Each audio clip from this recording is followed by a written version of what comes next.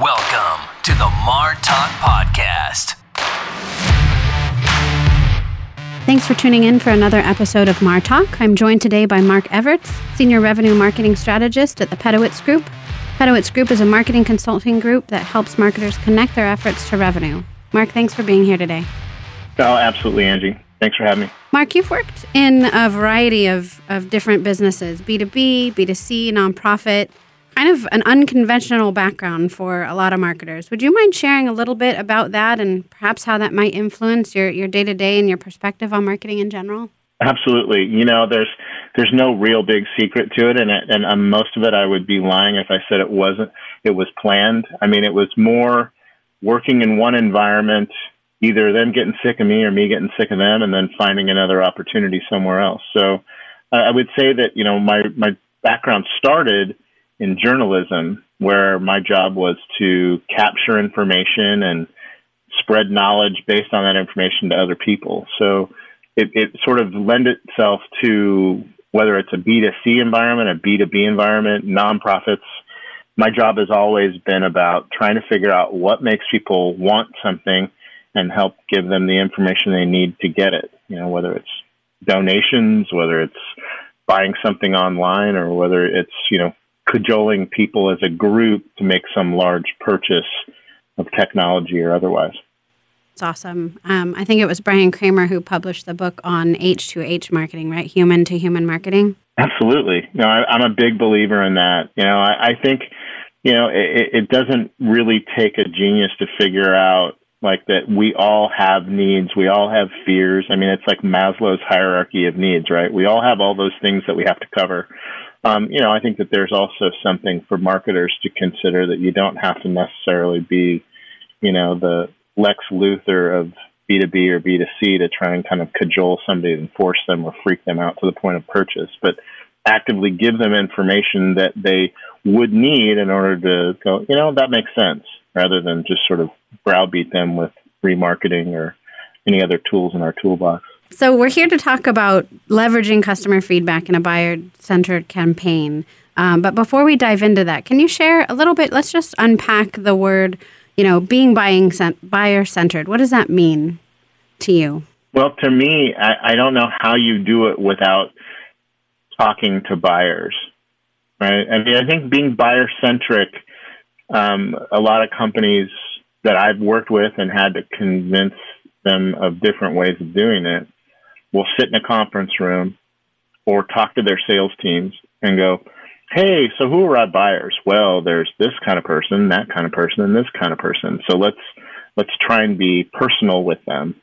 I think that's a false premise. So that's why I advocate, you know, really not just trying to group people into buckets and figure out how to segment your email list, but actually figure out, you know, kind of those Maslow's hierarchy of needs with any customers that you talk to. So what sucks about their job that technology or something else can solve? How do they move through their day? What are some of the things that they aspire to? And really find out rather than guess. So, and I think campaigns, I mean, really what we're talking about in my world anyway, and other people may have different definitions, but when I think of campaigns, it's more distribution of information, right? I mean, if you're living in email, great, then it'll be an email. If you, and this will be found out by obviously having those conversations. If you're largely just going to events and soaking up information that way, guess what? That information is going to be available there. So when I think of campaigns, I don't think of it kind of in the political or even in the marketing context of, hey, we've got this campaign that's going to go for 3 months, and is it successful or is it not? It's just figuring out where people need information, wherever their eyeballs live, and getting it to them. Meeting them where they're at. Yeah. I mean, I think we've spent, you know, you and I have been around the block a little bit. We even managed to cross paths at another company at one time. And, you know, there was a strong push to just bombard people with information. And then the ones that actually paid attention, it's like, oh, hot one, you know? Yeah. And I think we've all kind of learned through, you know, pain and bruising that, you know, that's really kind of a horrible way to get out to people. If you're there and people actively are looking, they'll find you. And if they don't, that means you're not getting the information to where it needs to be, not where you want them to go. We need to lead with value for sure. Yeah. So you mentioned we've both been around the block a few times. We have definitely been around marketing for a while, and we've both had the privilege of seeing this introduction and the rise of technology and automation, right? You mentioned, what did that look like at first? We were blasting tons of people, tons of information, whether they wanted it or not, until they reacted. Now sort of zoom forward, and those sort of batch and blast technologies have really gotten smarter. We've got the ability to personalize and automate like never before. What effect do you think that focus on efficiency and automation, though, has had on our relationships with our buyers? All right, bear with me on this, because I've been thinking about this for the better part of 6 months based on conversations that I'm having, with the company that I'm working for now. I'm sitting with down. A lot of people. Well, because it may be a little bit long-winded, but when I think about it, I think the promise of it is that you're going to waste less time, you're going to be more effective, and you're going to be quote unquote relevant and able to reach people at the place that they are with the information they need and all the buzzwords that a lot of the technology vendors that we all work with and actually have partnerships with have been espousing for the better part of a decade, right? So the promise has always been, hey, you'll be better, you'll be faster, you'll be more pinpointed, you'll get more customers. And I think with that promise, I've always had a little bit of, yeah, right. I think that we still use the tools, and a majority of the people that I'm working with or have worked with use the tools in the way to make their spend less and get as much information out there to as many people as they can, and then still wait for the people to pop up to the surface and then market more heavily to those. I still think that's going on. I don't think that's changed. I think that it just means they're cramming more people through the technology. Now, we do have the ability to segment better. We do have predictive intelligence tools and other, AI and things to sort of try and identify who may be in a buying situation, or how we might need to market to them to kind of tip them over. That then gets me into a thought of because we have these tools, because we have the ability to remarket and remind and hit people in places where they're not really expecting it based on data that they probably don't know that we have on them, then you kind of get into God, am I part of the evil empire, or am I actually doing good, right? Because we have it, because we can, do we? So I'm kind of in this moral dilemma of keeping people from doing great harm by just carpet bombing people with email or direct mail or digital interactions.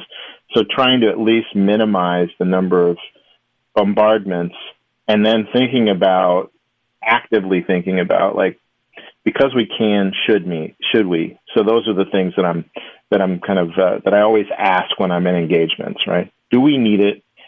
Do we know our customers enough? And that's why, I'm a big proponent of talking to, the customers themselves and going what is kind of your threshold for tolerance here, and try and get a hold of as many people as possible, and then bank my approach or my campaign cadence on what I hear rather than, what I think. Yeah. Like I said, a little long-winded, but hopefully at least it sort of coalesces into a thought. I'm conflicted, as you can tell. Yeah, no, not long-winded at all good stuff. I think one of the terms put on technology is enablement, right? Every software out there wants to enable the customer to do things. And I think it's fair to point out that enablement can be good or evil, right? You can enable them to do a whole lot of blasting and bombarding, as you said, or you can enable them to strategically reach their buyers and form relationships and deliver value. So I think it's a fair point, and definitely one that the listeners should definitely consider. Looking at their strategy. Why are they reaching out, and what's the point? The so what is what I often tell my team, right? So what? Why are we doing this? Prove it to me or convince me.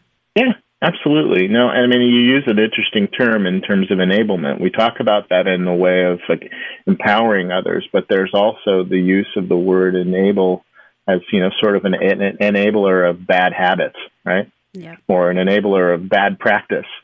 the key is, and what I try and do, and I'm not, a mountain mover, but what I at least think about when I'm engaging with clients is I don't want to be an enabler. I want to be an empowerer with the ability to help them do it in a way that doesn't make them annoying to others, right? Yeah. So just trying to figure out where that is. Yeah. Empowerment is a word sort of near and dear to me. My previous agency was named Empowerment in Hebrew. Empowerment is an interesting word because it speaks to being a conduit of power, right? You become the transfer of power between things. And so when you think about it like that, empowering someone actually means to give them the power. And you're not doing that if you're just beating them with email. Right. No, I totally agree. So, getting back to sort of this gathering feedback and this notion of customer input, when organizations look at gathering feedback, I think there's a tendency, or at least I've experienced a tendency, to interview only their current customers to uncover what the happy ones love and what the unhappy ones would change. They at least have the perspective to go to both happy and unhappy clients, but they don't really look beyond their current client scope. I know you've shared with me in other conversations that you take this one step further and interview former customers or former buyers. Would you tell us more about, why you recommend this and how do you approach what could be a delicate conversation? Yeah, I mean, it is. And frankly, it's a difficult conversation whenever you reach outside of an organization. As an example, I've worked in financial services and having to do case studies with or something like that with current customers of a financial institution. It took me 10 months to write that and it was like a 2-page case study because it had to go through all sorts of legal channels. So oftentimes what would happen, trying to even talk to an existing customer would end up with sales getting involved. I'm like, no, don't touch them. Don't talk to them. I don't want you anywhere near them. Like, don't make them, change their deal or cancel their deal. Or there's a ton of like fear that, as a marketing person, you're going to do something so asinine that the company is just going to up and bail. So it happens across anything. Yeah, it just freak out. So, I've had to figure out rationale for reaching outside the organization to get true opinions rather than perceptions, right? So, and usually how I go about doing that, regardless of who's in that set, past or present or current unhappy ones, is just say, look, you are big into retention. You are big into acquisition of net new customers. No one is going to know more about that exercise or why they left the company or another company that snuck in and ate your lunch. No one's going to know more about that than the people that have been through it. You may be on the purchasing side and trying to hammer docs down their throat to get them to sign on the dotted line. But in terms of how that a purchase matriculated from, I have to figure out what I'm supposed to do, to, okay, I think I know what I'm going to do, to, okay, who does this, all the way through to, okay, I've now shortlisted you and I'm ready to kind of, understand you guys better. And then I got to rally all my internal team members, particularly in a larger B2B sale, as you know. I got to rally all these people and then convince them one by one based on who they are and what they do that this is of value to them, right? Yeah. So it's a messy process. And no one person, just because they sold the tool or the tech or whatever it is going to go, yeah, I know how that works. That's a lie. So if you figure that out, then you can map all of your campaigns based on how that process works. The infamous buyer journey is, I think, that Serious Decisions started talking about way back in the day. If you can kind of figure out that, but then layer on top of that the information that person required at each stage, coupled with who else was in the buying committee and what kind of information they needed in order to, because if you're talking to a marketer that wants, Eloqua or Marketo, that's going to be a different conversation than the CFO that's going to need to understand how and when he's going to make his money back and potentially make X percentage more, right? Yeah. So that's a different conversation, different piece of information, different, value props to articulate, and probably different places to send it, right? So, all of those things and the complexity of how and why people make decisions, I think, is what requires that level of dexterity. I mean, and to get more pointed to your actual question, sorry, I kind of went out in left field, but the key to your question, I'll just cut that part out of the podcast. Yeah, right. Just kidding. The people that are former customers that left probably in a huff or got stolen by somebody else, I mean, they're going to be less inclined to talk to you, but the ones particularly that were really red hot, I mean, they may want you to know. And all you can do is ask. And then the other thing is that, the ones that are particularly tough, I've also had to do incentives. Hey, look, give me, the good old Amazon card, give me like 30 minutes and I'll send you something. Yeah, right? You could really be hyped up on caffeine by collecting those cards. Starbucks cards. Yeah. Yeah, there you go. Those two, right? I mean, that was kind of, those go back to my direct mail days where you just kind of, how much is your time worth? Okay, I'll send that to you, right? Yeah. And so it's important because you're going to find out something that you likely don't know because the thinking is institutionalized and sort of built for speed and not for, comprehension or understanding, right? We just need to move. I got to get this out. Like, let's just pump it out. I think we know, go, right? And if you take a little bit of time, I guarantee you, and it's worked for me for the better part of a decade, you will have better results. You will get active engagement. You will get people on the hook. I mean, I've shortened sales cycles for really large purchases from, 16 months to 6. Right. Because I was talking to the right people, because I knew where they were hurting based on talking to, and not everybody has this ability, but I worked for a company that was a teleservices firm that did this kind of end-to-end thing, and I had access to, 400 callers. So I burned through about 1,000 people and actively got interviews out of 300. So I got a large enough sample size to where I was like, I feel good about this.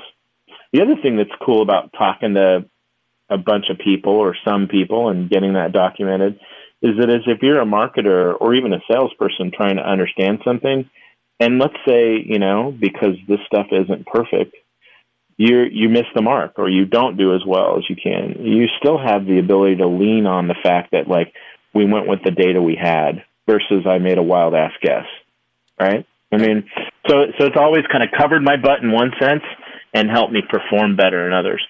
Yeah. I mean, I'm sure other roles are as guilty as us marketers, but just to be self-deprecating about it, I think marketers fall into the trap of, I am a marketer, so I don't need to talk to them. I know what they think. And I think there's power in asking the question alone, right? This gets back to why gather feedback outside of your team. And I think you're so right that you will learn something if you just ask. And it shocks me even today how many teams are moving at such a pace that you're right. They just aren't willing to take the time and invest, the extra week maybe in their strategy to get some information that may or may not change their approach, but that they asked can be validating or informing. So true. Yeah. My hope, and you said something that is absolutely true, but I hope that people are getting over that and not thinking it, is that marketers don't know everything. Salespeople don't know everything. They know some. And anybody that's willing to admit that they don't know something, and this is really my journalism background. I mean, I've had to dive into subjects I had no business even, covering, that I had to get as smart as I could, as fast as I could. And it involved talking to other people that were smarter than I was, right? And that's how every endeavor should go, right? Anybody that's just guessing because they think they know, boy, I think they're not long for their role. Yeah. I think they're going to have a tough time. I mean, the people that are curious and inquisitive and the ones that are sort of like, I'm not buying that. But how do we validate that? I mean, that's really the world that we live in now. Yep. Willing to ask so why. Yeah, for sure. changing the subject a little bit, but in the world of reaching out to other people and not going it alone, I was reading through, just in prep for our conversation, one of the articles you put together for Marketing Profs, and you put together a little starter kit on gathering customer feedback like this. And one of your points of advice said, find people who like data crunching and picking fights, and I cracked up. At what point in campaign planning and execution do you think data analysts should be involved, or should they be involved sort of all along the way? I'll tell you where the thought came from. The point that I was making, it probably deserved a little bit more clarity, but the point I was making is I will do interviews. I will capture all the information, and then I, will look through that information and make some judgments, right? Well, if we've got 80% of the people I talk to, or frankly, using technology, even like using SurveyMonkey, however you can get it done, right? I looked at this and then I made a judgment based on what I think that means. So when I'm talking very specifically about, people that want to pick fights and crunch data, I was talking about it in terms of the gathering of all the information that you've captured from the interviews. So in that sense, it happens right after you're done. You kind of go into this mode of like, okay, all these people said these things, and percentage, try and figure out how many more said it than others, what that might mean. And then I usually lob it over the wall to people that gut check my logic. Sometimes they're in an analytics role. Sometimes they're in a technology role based on, the kind of questions I have to ask. But so that was very specific to that exercise. But I think if you have analytics people that are data crunchers and people that are helping kind of fuel your campaigns with the right people, or segment them appropriately, or figure out your universe of, potential buyers, I think all of those people are instrumental in figuring out who you should go after in a campaign. So they may be super viable to bring in early. Okay, we have a list of this many people. If you segment it, how many people do we have? Are there other people out there that we're not reaching, and how do we, and this is where I get back to my ethics, right? How do we ethically go get them rather than necessarily just kind of buy lists or use a broker? I just think that's getting grosser and grosser by the day. Yeah. How do we figure that out? And then let's devise the campaign rather than kind of in reverse. Okay, we want to talk to these people and we're going to do all these cool things. Oh, crap. Do we have the data to support it? Do we know enough about our people to support it? So you can never have enough. I mean, you know me personally, so you know that I'm sort of that free thinker, spaz, born a Gemini, and kind of all over the place, right? We have so much in common. You you have to have somebody that's a little bit more grounded and a little bit more like, okay, I get your idea, but have you given this a thought? Have you given that a thought? So I think of analytics-minded people as well as people that are really good at, parsing data and figuring out approaches to. Yeah. People, surrounding ourselves with people who will challenge our ideas, even if they seem right at the surface. Poke holes in it. Tell me why I'm wrong. I say that a lot. Yeah, so true. How do you deal with it when buyers, so we've got the people, we didn't buy the list, we weren't gross, they're willing to give us their feedback, but for reasons of legalese or just sort of preference, they want to be kept anonymous. How do you respect their wishes while still incorporating their feedback into campaigns? Do you have any tips there? In all honesty, I have never, well, I shouldn't say that. In some instances, I'm actively asking for attribution for something like a case study. God, we'd love to have you. You're the VP of whatever, and, having you in this case study of our successes together would be great. Can I have your name? In that instance, sometimes I say yes, sometimes I say no. The information is still valuable, so then you do a blind case study. But in terms of doing preference and customer experience type interviews, I don't really need people to not be anonymous. They can be anonymous. I don't care. I mean, they can be whoever they want to be, as long as they're giving me truthful information based on how they did something that could maybe inform how we might design future campaigns, right? So I don't really need somebody to tell me who they are in that scenario. So we've been talking today about sort of the DIY approach to this, right? How our listeners might be able to apply some of your wisdom that you've gained over the years. But I believe that the company you work with, the Pedowitz Group, helps teams outline and execute campaigns like this. For those that may not be familiar and may not want to manage this in-house, do you want to share just a couple sentences about, what it takes to work with Pedowitz Group and what your ideal customer might look like? Yeah, sure. I mean, I will do my best. As you've seen on my LinkedIn profile, I started about 6 months ago, but I have worked for similar companies. And what I'm doing now is really helping organizations get their people, processes, and technology in sync, which would then enable or empower, as we discussed, empower the ability to have campaigns that are moving through at a more frictionless pace, and making sure that the information as it comes back to the organization is getting routed to the right people. So it's a little bit of a shift, but we also have people that are working in kind of managed services capacities to help people align, design, and even manage their marketing automation instances. So it kind of covers a whole gamut. They've got me in a more strategic, figuring out how to get everybody on the same page. So I'm doing a lot of workshops, and I'm talking to a lot of people. So I would say, without making this into a commercial, anybody that's having a challenge with the ever-present marketing and sales alignment issues, or value articulation to people across the organization on why and how to use technology and solid processes to get to the right people, then I think, we could potentially be a good fit for them. I would imagine with all those team members and with your own experience, you've seen campaigns like this go well and go bad.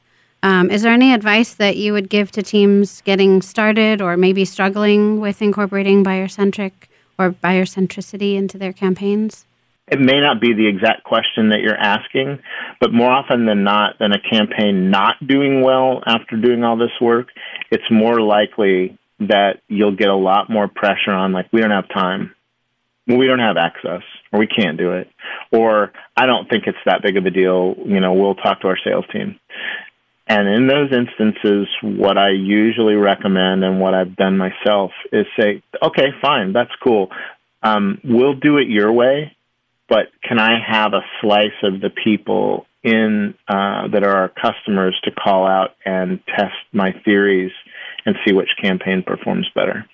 And no secret, you're going to beat the crud out of that other campaign, right? So then it will become something that gets indoctrinated into the organization because they're going, whoa, our engagement doubled. Or, I'm not really kidding. It sounds fake because, us marketers are big on trying to convince somebody to do something and then throw a bunch of big numbers at it. But I've really seen engagement, significantly increase, and people get into the pipeline faster if you're doing it based on how other people have done it before. So I'm a big believer. But yeah, I would just, if you get pushback, you use the old agency trick of, that's interesting, let's do an A/B split, let's do an A/B test.